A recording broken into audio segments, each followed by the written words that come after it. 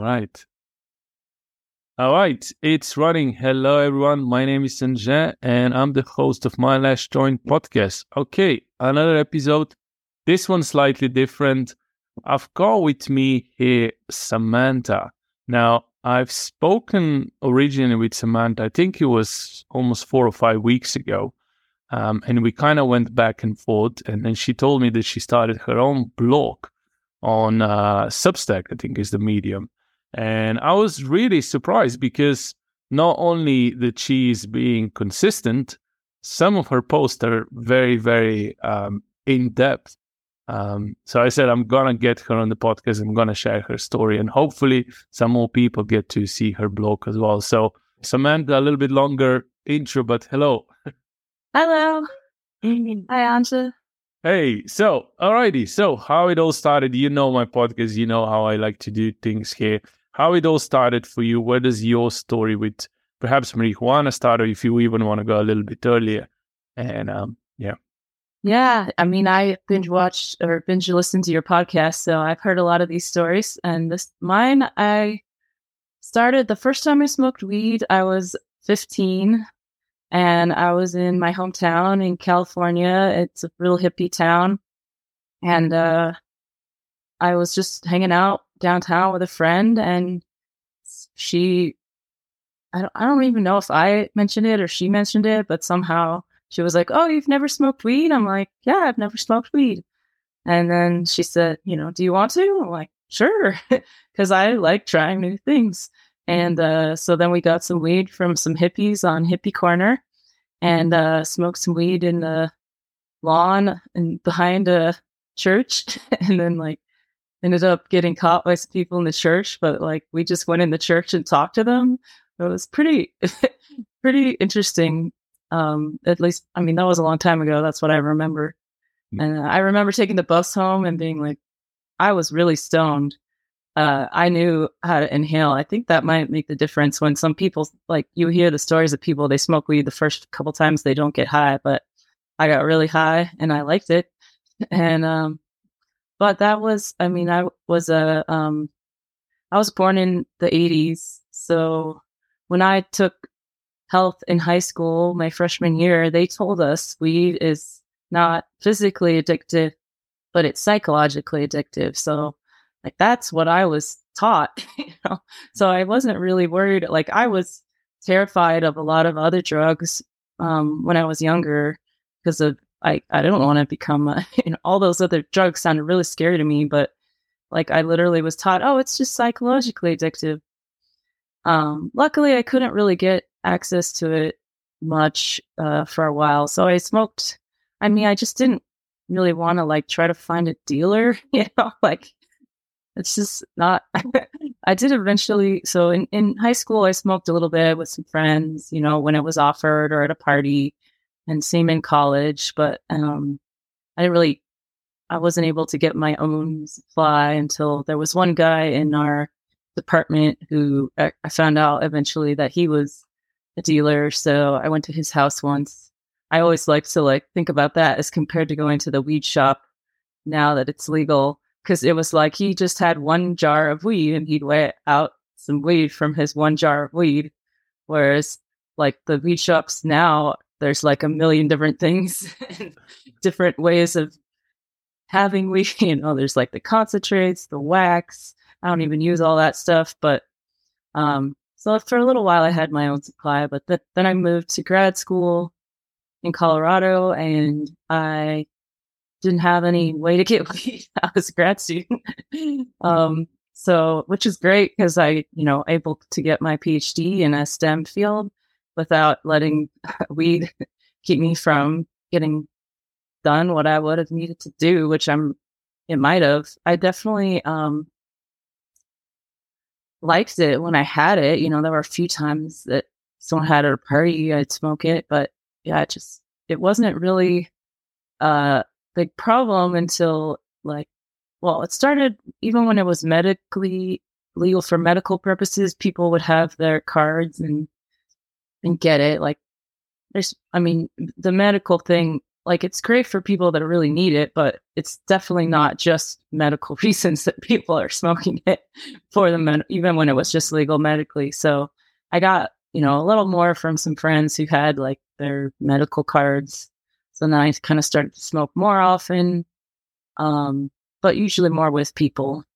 And then it became legal for recreational use in 2014, I think it was January 1st. And I was there the first day. Like we were going snowboarding and we stopped. There was like a long line and we got our first legal weed. And and then I was probably smoking more than I should have, but I didn't really think of it as a problem for a while. Mm-hmm. And then, I was eventually, when I was going through this really rough time with a really an abusive relationship that I was trying to get out of, and I don't want to go into all the personal, like it's pretty. I talk more about it on the blog, but basically, I decided to use weed to escape. I made that decision. I was like, I can't handle this. I don't know what to do. I'm trying to get out. I know I need to get out. But until I can, I thought, at least at the time, that it would do less damage to my psyche to just basically check out and just be high whenever I was around him. Mm-hmm. And I guess, it worked. Eventually, I did get out of that relationship. But I really think that was sort of clicked something in my brain where I don't think I could ever. I mean, I knew before then I was still using it more than I should have. But that's when I don't think I can ever go back smoking weed again, because after that, something that became the thing in my brain. And then every time life was hard, I went back to using it as an escape. Mm-hmm. And so, I mean, I did actually quit for a few months, when I was going through divorcing that abuser, and that was actually I did pretty good, but then I relapsed. I don't know, you hear this about alcohol and weed too, like sometimes the first time you quit, like it goes really well, and then you relapse, and then you're just like, every time after that it's much harder until you finally hit the final one. Mm-hmm.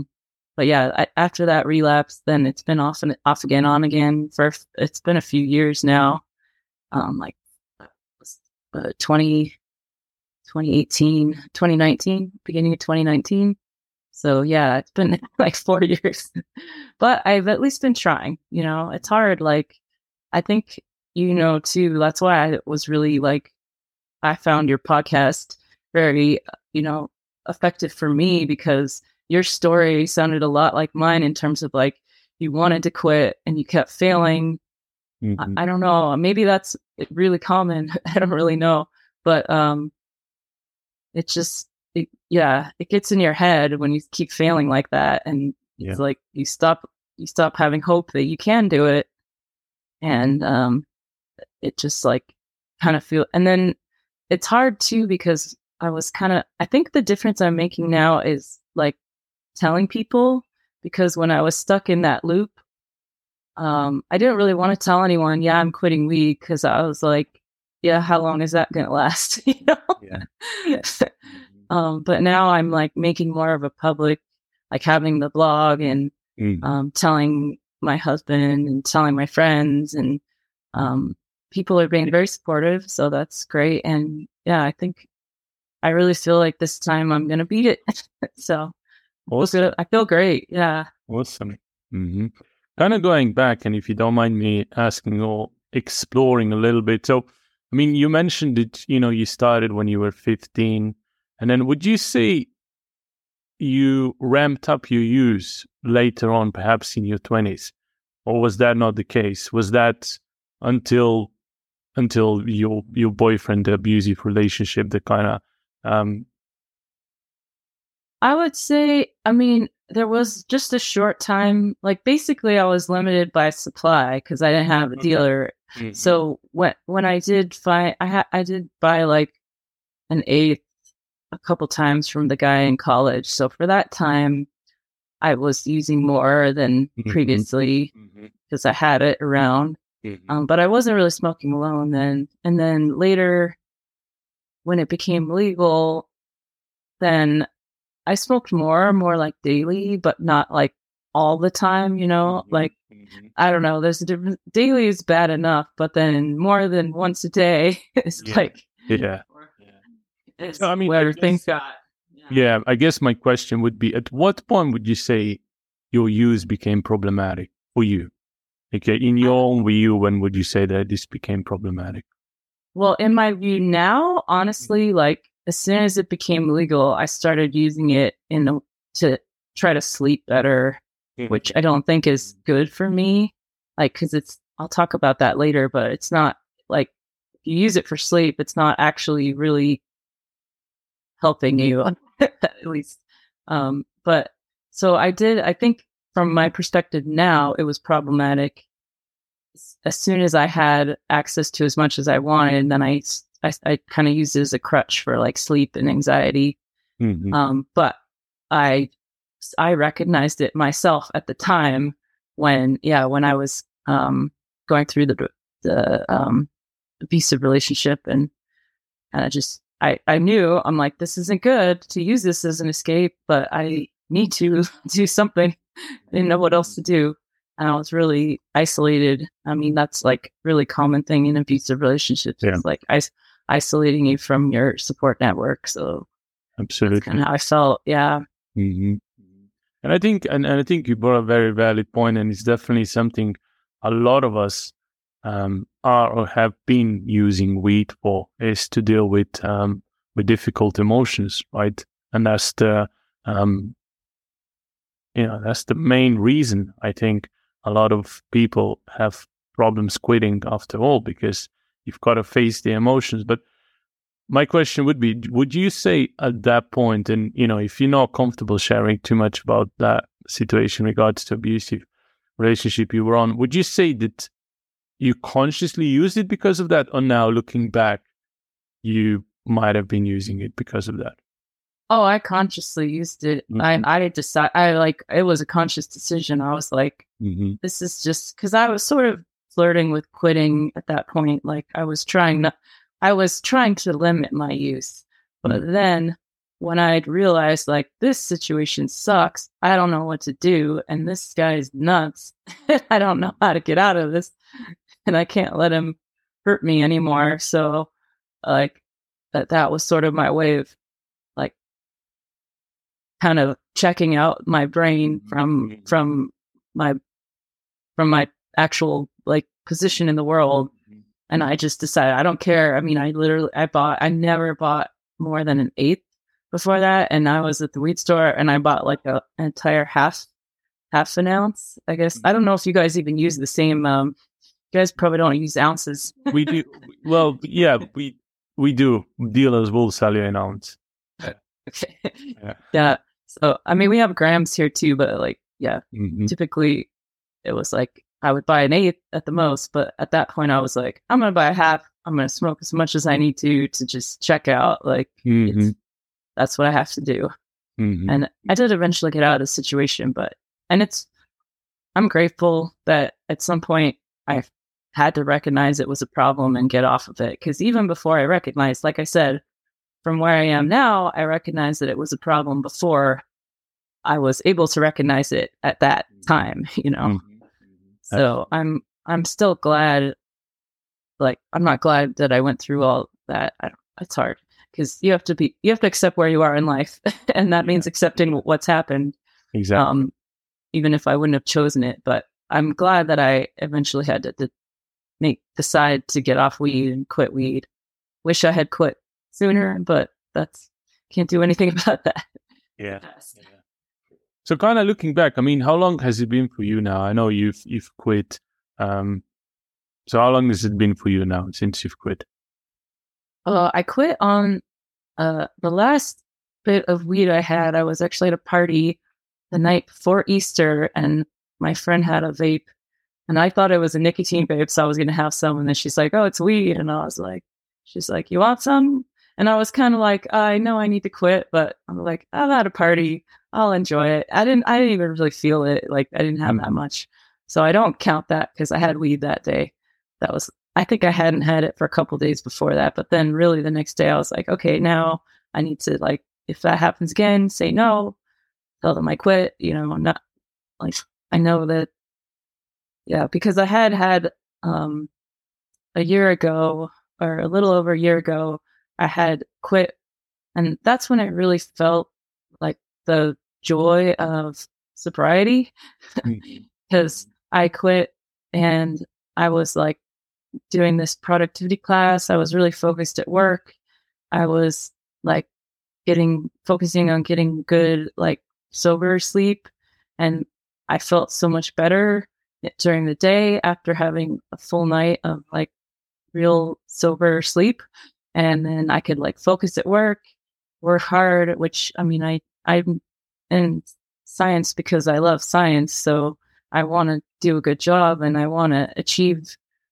But I certainly do better at that when I'm not using weed. I mean, I know I don't use weed at work. I would be stupid to do that. Like, I would hurt myself or break something or whatever. But even just like, because it sticks around in your body so long, I mean, or anyone who's quit knows, like, even when you're not stoned, you feel better sober than you do when you're not stoned, while you're generally smoking weed off and on, or daily, or, I mean, I don't know what the time frame is. I remember you had an episode where you were reading from a thing and they said like 6 weeks, even like between. So it's a kind of the general consensus is about 6 weeks. So, I mean, as far as THC leaving your body, I mean, I've seen people posting results of their drug test up to 65 or even 70 days with the THC still in their body. But as far as this phase kind of, going through, I guess, the withdrawals, whether they're actual physical or physiological withdrawals, that's 6 weeks there. Yeah. I mean, I just, even now, so I'm like 30, my phone is in a pack of rice right now because I dropped it in the hot tub the other day. So I can't look. I have an app where I'm tracking, the days to like keep the chain, like keep me inspired. So it's, I don't know, whatever it is, it's like probably 32, 33 now. But like, I feel so good now compared to, before that. So it's definitely, and I think it took almost the 30 days really though to start to really, especially with my sleep, like I'm starting to get my sleep back on track. And yeah, I'm just feeling really good. And I'm so glad that I'm doing this for real now, and I'm going to stick with it. And like, I'm dedicated, and I hope that more people that are feeling that way can do it too, and be successful. Because I mean, it is hard, right? And especially as someone who's like an overachiever type person, like to go through that repeated failure, like wanting so much to quit, but like failing repeatedly. And it's like, I went through this where I knew, okay, there's like this addict brain in my head that's always going to tell me like, oh, you can smoke weed just this one time. Oh, it's okay. You can moderate. Look, it's cool. You can have weed this one time and then you just won't smoke it tomorrow. It's, the addict brain will tell you whatever it needs to try to convince you that you should smoke weed or you should drink a drink or whatever it is you're addicted to. And I knew that, it's like, but I kept listening to it. Yeah. Absolutely. Samantha, you mentioned earlier, very interesting, and I'm quite vocal about this. Perhaps I wasn't so much from the beginning, but I'm definitely vocal last few months about the support system you surround yourself with. Perhaps you can talk a little bit more about this, but also if there were some other aspects of your quitting journey that were different from the attempts before. With other words, what would you say you did differently? You did recently different, and why would you say this time you feel like that's it, that's the last one? Well, I listened to your entire podcast selection, so that helps. I highly recommend that if anyone's listening and they're in that early, especially that first few weeks where you're really going through all the withdrawal. I mean, if anyone who's listening, well, especially women or anyone with a higher body fat percentage, is going to take longer to clear the THC from their system because it goes into your fat cells. Mm-hmm. So I think for me, it took quite a few weeks before I started to really feel better. Yeah. And I was like going for walks and listening to your podcast, and definitely starting the blog helped. I had been seeing a sobriety coach, but I haven't seen him in a couple of weeks. I might do that again. It's just things got really busy, and I've been, if I feel like I'm struggling, I'm definitely going to go back to that because I just don't want to go back to smoking weed ever again. So that's definitely something that's helpful. And I had heard that on another podcast, the option of a sobriety coach. So that's definitely something to look into, because then I think that's part of it, is just like even meetings. Like if you just go to a meeting and you're kind of like quiet and you sit there and listen. I went to a couple of different types of meetings on like Zoom, and they could be helpful, but it's like the coach is different because it's like a one-on-one person that's like your coach, just kind of like with sports, but for sobriety. So I thought that was really helpful, and there was a program here in Colorado that they offer that for free. Mm-hmm. Through like grant funding. So if anyone's in Colorado, check it out. There's sobriety coaching. And do you wanna perhaps share some more information? I'm sure because some listeners from Colorado.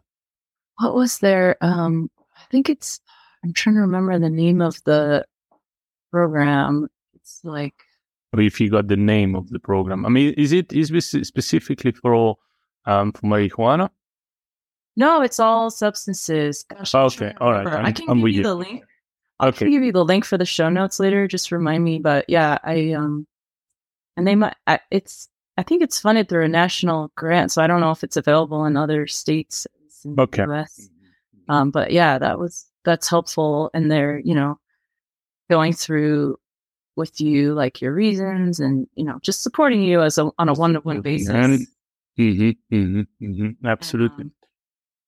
Okay, kind of moving forward. So here's something I often hear, and I kind of made up my mind a while ago, but I still get every now and then I get a person on and perhaps even a client on that asks me about this, or kind of we discuss this. So would you say there's such a thing as a high functioning stoner, right? That's the first thing. And the second thing is, how would you say, if you think it did in any way whatsoever, weed affected your performance? And I think we got a great opportunity now coming from someone who works in, science department or whatever you want to call it. Yeah.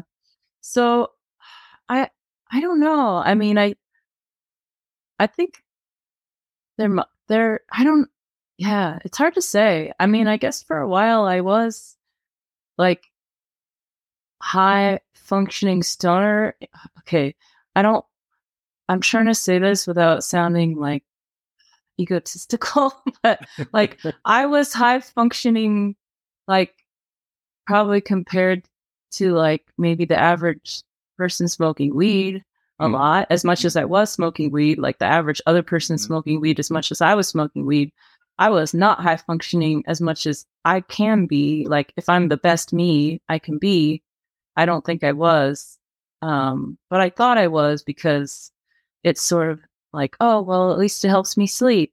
It's like, and when I'm having insomnia, I'm also not the best. There's a lot of, when I'm going through emotional things, even if I weren't smoking weed, it would still be hard. But life just gets in the way a lot of the times. But I do think I did my best.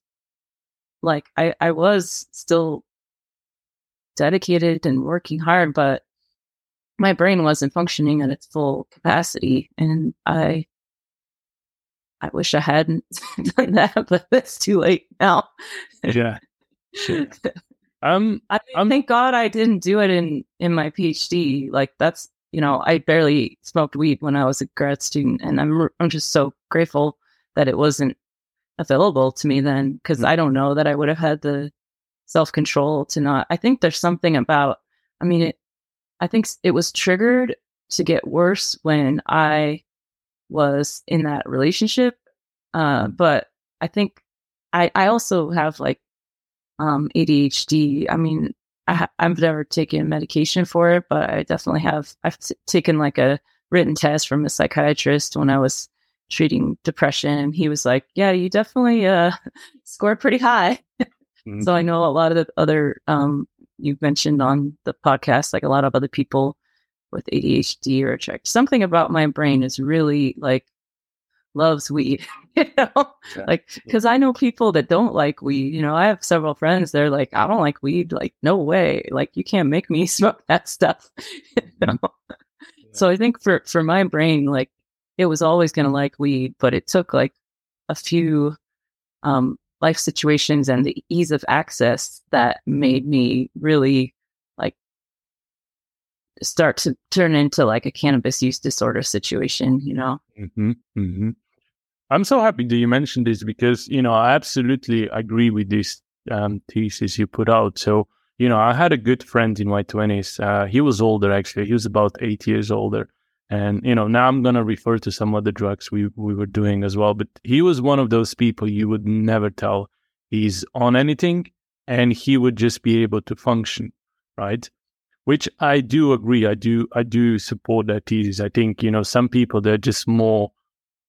what's the word I'm looking for? They just, it affects them less than some other people, right?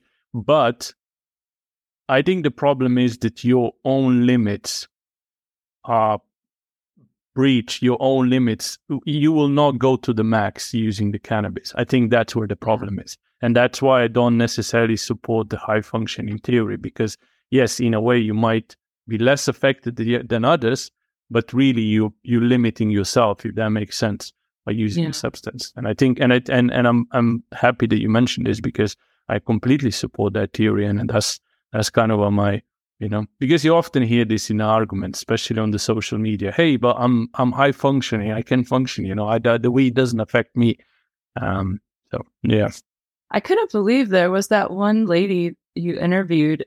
I could not believe she was getting like death threats because she was fighting against like weed for teenagers. Like her son was going through problems with weed, and I don't know if you remember who. Oh, you're talking about the Parent Action Network, Heidi. Yeah. I couldn't believe. I'm like, geez, people send death threats. Like, that's crazy. I mean, you've got are very defensive about their weed. Yeah. I didn't understand this, like, when I started doing my last joint as well. But the reality is, right? Think like, imagine that you smoke weed for, let's say, 20, 30 years, right? And then someone comes along and says, what are you doing, or what you've been doing for the last 20 years? It's crazy. You should stop doing this, right? It's just, people will react very emotionally, right? Yeah. But I've realized, like, doing this, I realized that people that subconsciously have problems, or people that subconsciously perhaps struggle a little bit more, they will go really strong at it, right? Yeah. People that, smoke occasionally and don't have any problems whatsoever, they will just disregard it. But yeah, she wasn't actually the only person. She was, I think, Laura from Johnny Ambassador. I think she mentioned once as well that she was getting some weird messages and stuff. So yeah, that's crazy. I don't believe that. Like, oh yeah. You haven't gotten that, right? Pardon? You haven't gotten any like death? No, I never had death threats. I had quite a lot of FU bombs. I had, just a normal reaction. By now they're normal, but I haven't had death threats. So yeah. That's good. Oh, you're doing something really good. Like, I think it's wonderful that you're doing this podcast because, I mean, like, I was looking. It's so hard with weed because of the whole fact that it's so normalized and it's getting more and more normalized. Mhm. And at the same time as it's getting more normalized, it's getting stronger and more addicting. Mhm. And so, like, it's becoming easier to get addicted to. And at the same time, everyone's like, oh, it's just weed, you know? Mhm. Mhm. So I think You know, it's a bad combination. yeah, when I first started this podcast, I would agree with you, and I do agree with you to a degree. I absolutely agree that it's getting normalized. But what I think is that last few months, I'm kind of seeing the change, and it's almost like a new wave is coming, and I see a lot of young creators, like especially on TikTok or YouTube, even on Facebook every now and then I see someone of people coming up and talking about their experience and talking about how they quit and why other people should quit. So I think in a way, people we are waking up a little bit, That's and good. I'm sure the fact that the information is now readily available and the social media platform allows exchange. But yeah, I feel like the tide is almost like changing a little bit, because I remember when I started doing this, or even when I was heavily smoking and I wanted to quit, like there wasn't much information out there. Like if you wanted to go and search if weed is addictive, you wouldn't really find much information, But nowadays it's like it's not that it's not just a bit of weed anymore. It's actually a substance that is causing psychosis and whatnot. So Oh, yeah. Yeah. I mean, geez, I'm just so glad I couldn't smoke that much when I was like younger, especially in my like teens and early 20s. Like, mhm.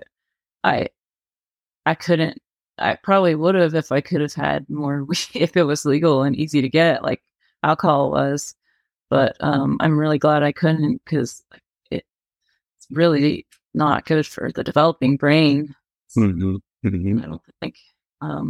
It's interesting though because like your email recently, I was looking up um, stuff about weed, to like prep for our podcast, and I found an interesting statistic. I don't know if I can find it. I took some notes here, but basically the uh, prevalence of weed in adults has gone up with legalization, but in teenagers, it actually went down, which is interesting because I think like you kind of made the point, like it's just legal. You're giving your money to the government when you buy weed. Like for teenagers, it's not as cool anymore. Yeah, yeah, yeah, absolutely. I think that's a big factor here because thinking myself back in when I was a kid, like what was fun, like something you couldn't get, something that was illegal, something your parents told you not to get, right? But nowadays, like I imagine kids, this weed has been so ingrained. I mean, as far as America goes, weed has been so ingrained into the culture. It's almost like alcohol.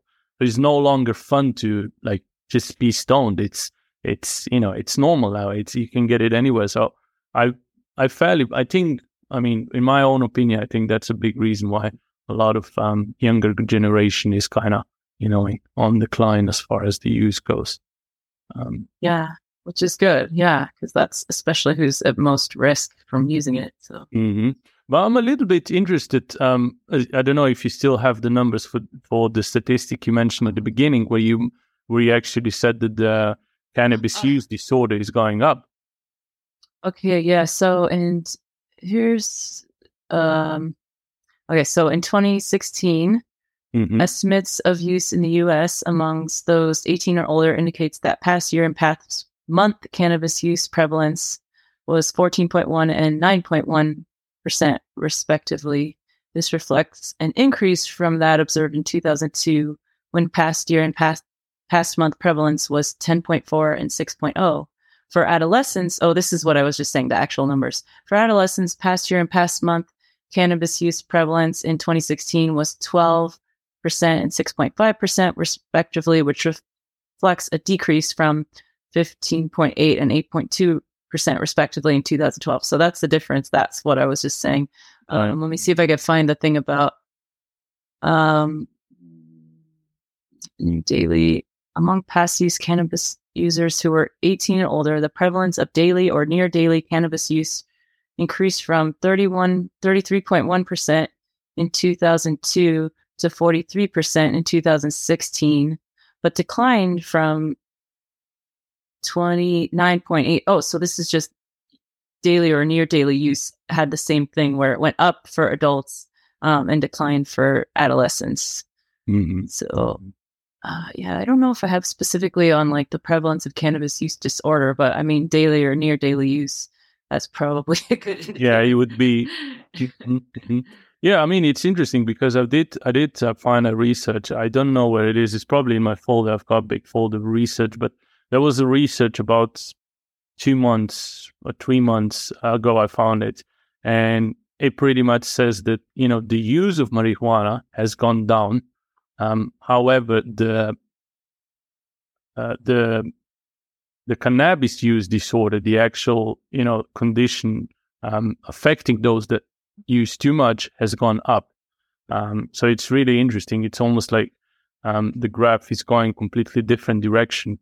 But I also think we ought to be a little bit careful because we're still in the early stages. A lot of the states have not legalized it yet. The genie is not out of the bottle yet, and we haven't. I mean, truthfully, it didn't even arrive here in England. In Europe, right? I feel like when the Europe is going to be legalized, we're going to have much more better overview because just the whole conservative approach here will be perhaps slightly better than over in the States. So, in this paper, they actually estimate from various. So it's a huge range, but from epidemiological data, the majority of users of cannabis don't have problems related to their use, but a substantial subset, 10 to 30%, do report experiencing symptoms and consequences consistent with a cannabis use disorder. So that's a huge range depending on the study and where they looked. This was in the U.S. I think it was the U.S. I thought this was in the U.S. This might have actually been worldwide, but that's a huge range, but it's also a huge number. Yeah. And then when you legalize it and make it basically available so more people are going to become users, if that number stays the same, which who knows, it might be different because if that's a subset of people who used it when it was illegal, that might be a completely different sample set than the people that are going to use it when it's legal. Absolutely. Yeah. But it's interesting that you mentioned, so did you say between 10 and 30%? Yeah. It's actually a significant increase that, I mean, I normally kind of share. So my knowledge is usually that it's around 10% of users will end up having problems, as in cannabis use disorder. It's a huge range. It's different studies, so who knows absolutely. what the real numbers. Yeah. So we agreed. We agreed when we emailed each other. We said we're going to make it a little bit more interesting and perhaps add some research towards the THC effects on the brain. So, what do you have for us, Samantha? What is something you found and you want to share? Okay, well, first, I mean, hopefully everyone listening to your podcast already sort of knows the basics. But I remember just a few years ago when I was really struggling quitting weed, and I still had in my brain that idea like, oh, it's not addictive, it's just psychologically addictive. Finally, I started to look up, what is this doing to my brain? And so the effects of like THC in the brain at the molecular level, THC acts as a partial agonist of the CB1 receptor. So that's a receptor of what normally would be endogenous cannabinoids. I can never know if I'm saying that right. Mostly anandamide is like the most common endogenous cannabinoid that is usually activating the CB1 receptor. But then if you take THC, you activate the CB1 receptor. It has two mechanisms. I'm not a biochemist at all, so I read some of this stuff and I was just kind of like, get this glazed over look because biochemistry, like, it's complicated, let's just say. But it has two mechanisms of action. It can act at the G protein level, so that's what then gets activated, or it also acts as a potent activator of beta arrestin 2 recruitment and signaling. And so it basically changes the signaling of the neurons that it binds to.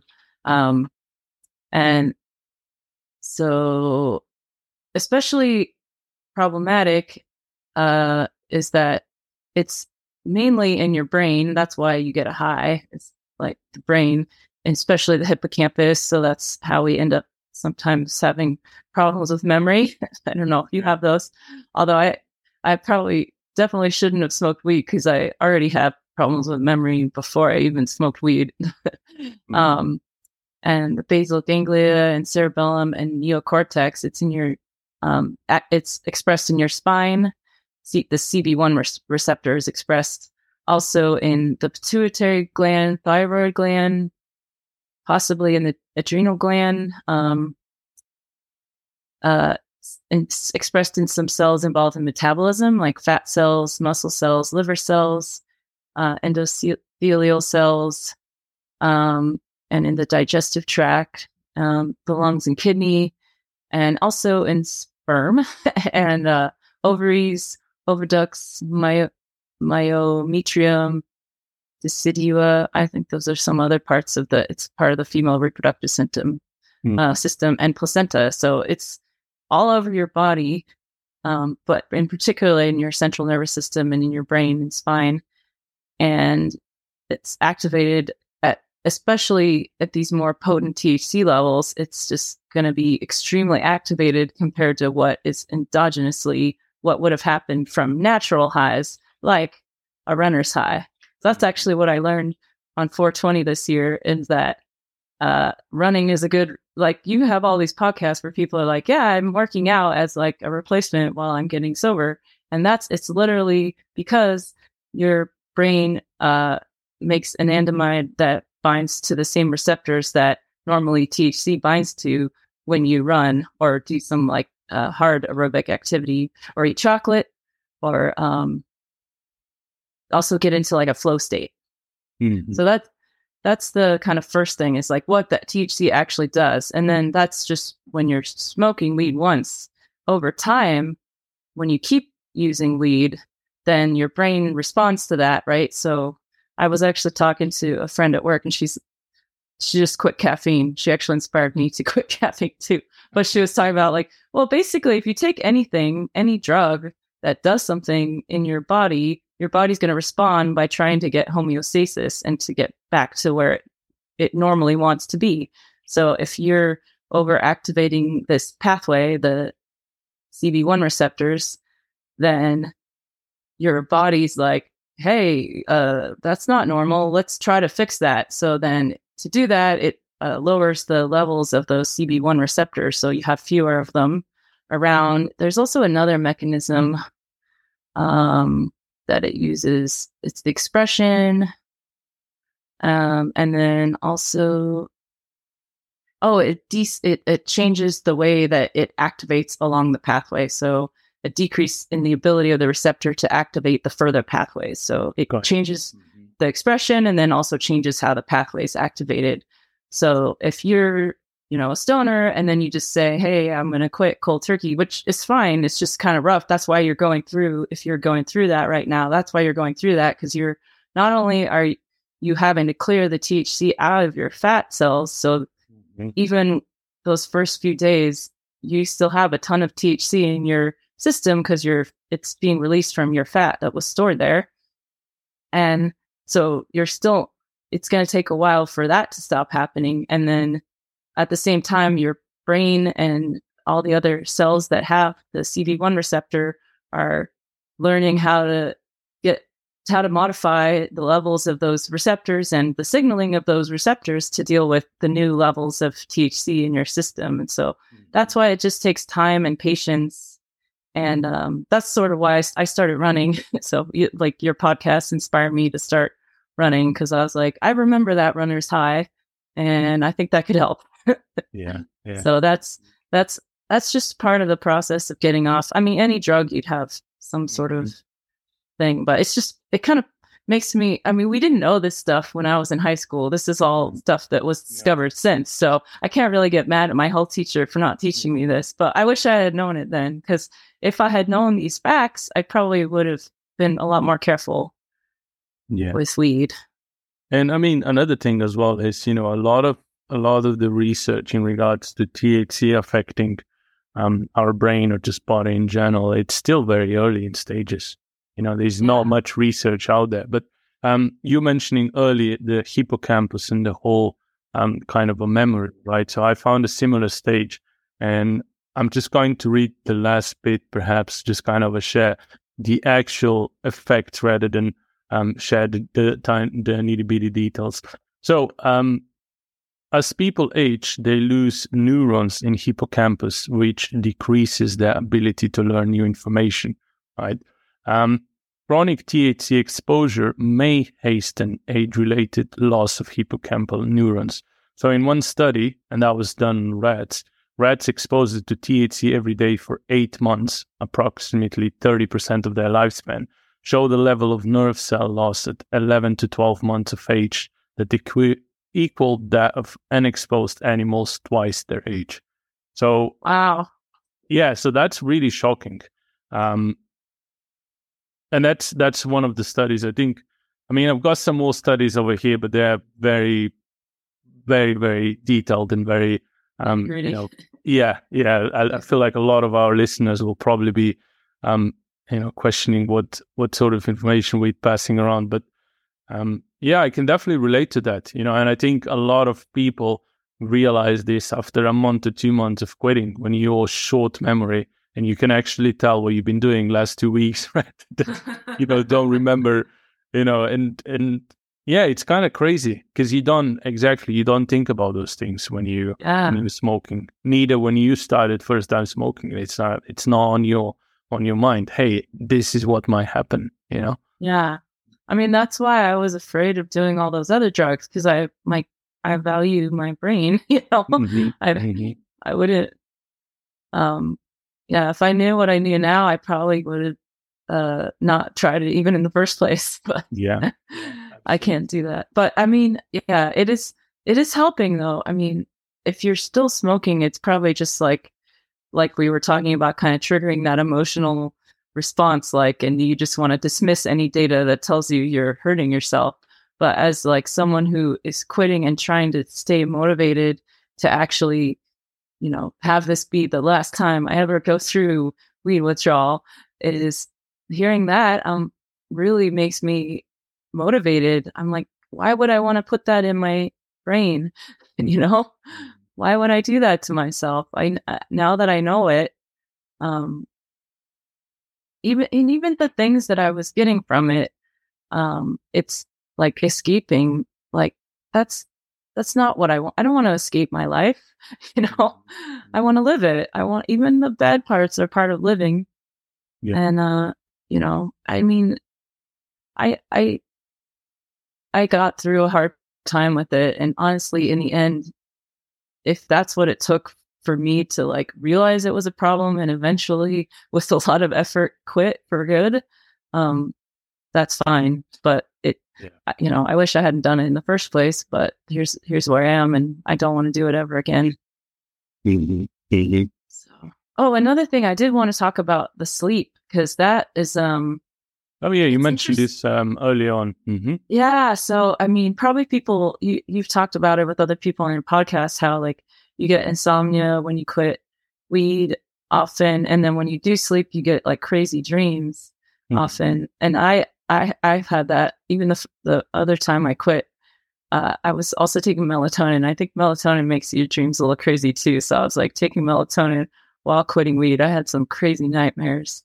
But basically, when you're smoking weed to sleep, your REM sleep is lowered. You have less REM sleep, and your eye movement is less. And I don't know if this is the same with everyone else who's a total stoner, but if I was smoking weed a lot, I wouldn't remember my dreams at all, for many years. Yeah. So it's been, Yeah, there's been quite a lot of research done on this, and when you are smoking actively, you are not dreaming, so that part of your brain is not activated. Um, so yeah, it's really interesting, because I think, I don't know the details, but I think that the REM cycle is not fully completed as well. I think there is some effect on the cycle as well. But yeah, you don't dream at all. That's why so many people, when they quit the first week, they're kind of like, "Holy shit, I'm dreaming! What is going on?"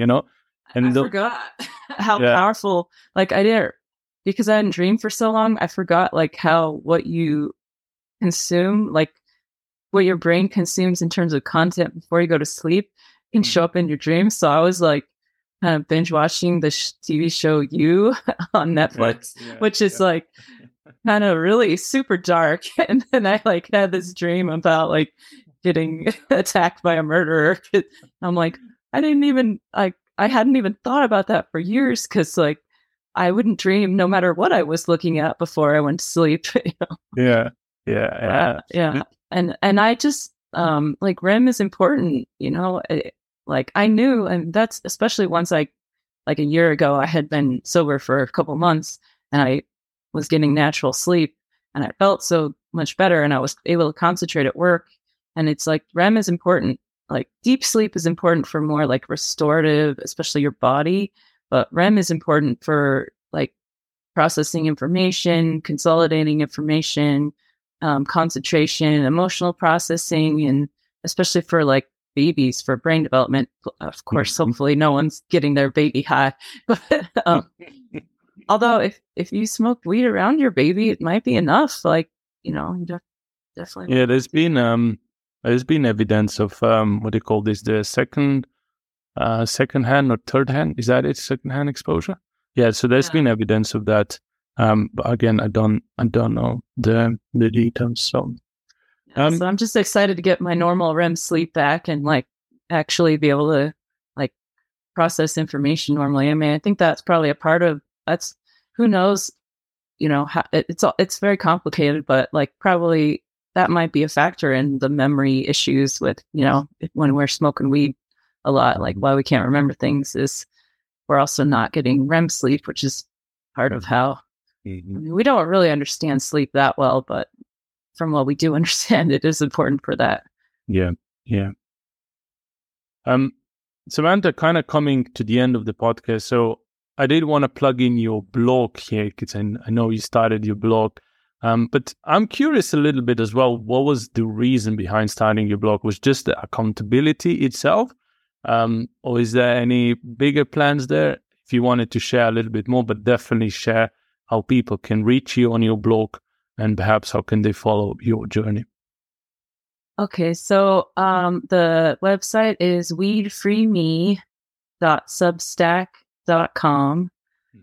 So I'm happy to have any more people reading it. Currently, I have like 4 readers. So, because I don't know, like I don't want to share it with my regular identity, and I actually think social media is also an addiction. So I don't want to like make a social media just to share. I actually don't really have social media at all anyways, but I don't want to make one just to get the word out. So thank you so much for having me on.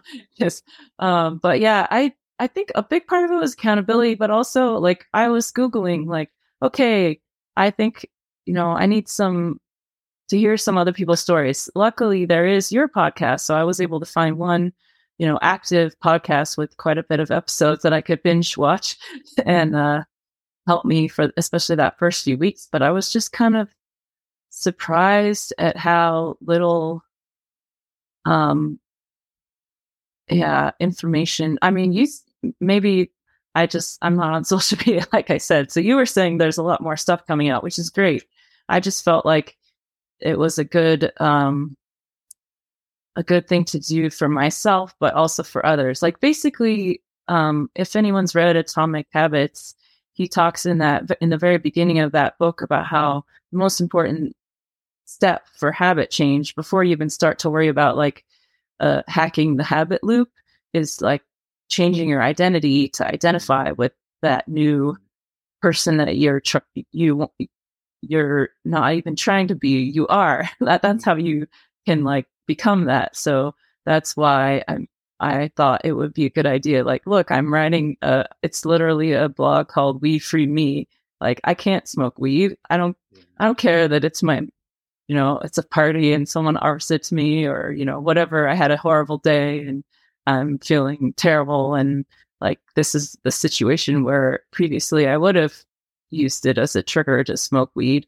Like, I'm my 4 readers are counting on me. I mean, you're mentioning my podcast and how many episodes there are. So I'll give you a little bit of background info so you understand how this all unveiled and you understand where I was, right? So I did my first recording January 2021.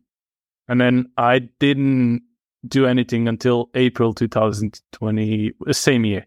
And then June, and then July. And then I actually released first few episodes on 3rd of November 2021. By 2nd of February, I think at that point I had about 13 episodes, I think, from November until February. By 2nd of February, I had 13 people listening. So that's it, nothing much. So, it's a slow process. And the reality is, like, this whole idea that perhaps weed is not what we were told it was, it's still very fresh. Like I said, I don't know, maybe it's just I'm more, because obviously what you search, it then goes and, it filters on Facebook and on Twitter and whatnot. Obviously that all affects, but maybe because what I search, I see more of new creators and more of new people kind of, expressing and sharing their stories of how they got away from weed. But yeah, I feel like the tide is turning a little bit. And, when you shared your blog with me, I was so happy because I've been trying to do this for so long. Like, I've been trying to shout to people, do something, like go out there and share it, because your story is the one that matters, right? If you're not going to do your story, if you're just going to, and I don't want to make this sound a condescending way, but if you're just going to quit and move on, like, someone else might not benefit from what you went through, Yeah. And when I first started doing this, I wasn't even thinking about helping people or coaching. I just wanted to get perhaps the story out there. And I was a little bit selfish as well. I wanted to explore it a little bit. I wanted to know it better, but going through this and then kind of seeing the podcast taking off and more people listening, I've realized, hey, there's nothing out there really. And it's still very fresh. So I absolutely encourage your decision. And I absolutely, I really hope anyone listening goes to your blog and subscribes, because we need more of this. We need more information out there. We need more personal information, own stories, like the one that actually matters, not just some leaflets where it's like, hey, marijuana might not be the best choice for you. Why not give the actual information? Hey, this is what happens if you do go and continue smoking, rather than just, because let's be honest, everyone knew that. Like, I was told in my high school, hey, marijuana is not the best choice, but you're not going to die if you're going to use it, right? But that doesn't stop you from using it, right? So yeah, absolutely support your decision. And that was a huge reason as well, because I don't know if you knew, but recently I stopped kind of interviewing people that are not in my program, or just people that I've randomly met over the internet. But when we went back and forth, I said, yeah, let's do it. Let's, yeah. Yeah. And I think especially like as humans, when we hear a personal story, we like narratives. We like hearing, getting to know a person, hearing their stories, seeing them struggle. So I think that's why your podcast was so helpful, because you had all those interviews and hearing other people who went through what I was going through. And that's sort of why I wanted to share, because it's like hard as someone who's like, I feel like I should be smarter than having been a stoner for 10 years or just about. But I was, and, the more other people that feel like me, like, oh God, how could I have gotten myself in this position? For example, I actually want to do one other plug because I love for a podcast. And honestly, you can just transfer everything that she says about, well, not everything, because there's some stuff that's specific science about alcohol, but the podcast Sober Powered, that really helped me too. Because she was a scientist and say this again. What's the podcast called? Sober Powered. Okay. I see. So, she's a scientist too. So that's why it was really inspiring to me because as like a scientist, like you kind of feel, I mean, addicts all feel ashamed, but I think as a scientist who I felt like I really should know better, that I shouldn't have gotten myself in that position, but it helped so much to hear someone else's story. And so she was definitely kind of an inspiration to me too, just kind of like, hey, I'm not the only scientist who did this. And maybe if I tell my story, there's probably someone else out there who will benefit from it and feel less ashamed and more hope.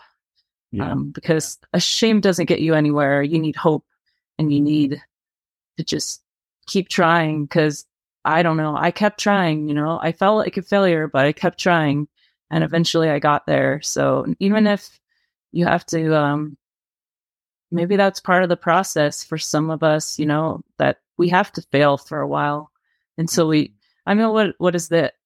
It's hard because with weed, there's the rock bottom. It's not like, with a lot of other things where you hear like AA stories or, rock bottom can be pretty terrible. With weed, your rock bottom is not like necessarily as horrible, but, after all that trying and trying and trying, eventually, I think that's sort of what it was is, that's my version of rock bottom. Just complete frustration with myself and determination to not have to do this ever again. Yeah, absolutely. And I agree with you. I think, the problem, weed is just one of those drugs that it's not going to kill you. It's not going to perhaps massively affect, your overall performance and but it will isolate people. It will really slowly, take away your confidence. It will give you lots of anxiety if you continue doing so, even that it affects you. And it's almost like this slow, very parasitic killer. And that's why I think it's much more subtle than any other drug out there and much more dangerous than any drug in that regard.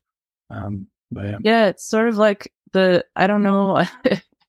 I'm an 80s kid, so the movie The Princess Bride was big. I watched that like a million times when I was a kid, and there was like that machine, and you would turn on the machine and like drain years of your life away. So that's sort of how I think of it. Like, it's like, okay, do I want to go drain another 5 years of my life away where even if you're not like dying, you're just not living, exactly. And that's spot on. Yeah, exactly. That's a very, very good way of looking at it. You're not dying, but you're not living. And I think that's how I think we should end this podcast. Samantha, it was absolute pleasure to have you on. For anyone listening, please share your blog again so they know how to find you. WeedFreeMe.substack.com. So come check it out. I have a lot of posts and I would be happy to hit the 10 followers mark. So maybe you can be number 10 if there's 6 more people that join from this podcast. That's it. All right, everyone. Thank you so much. Let's get Samantha's number up to 10 at least. Samantha, thanks so much for sharing your story, for sharing some of the science behind as well. This was another episode of My Last Joint podcast. My name is Sanjay. Don't forget about our live event, which is now happening on the 22nd of May rather than on the 15th. It's still happening. We're just delaying it for 1 week. And I'll see you in the next episode. Over and out.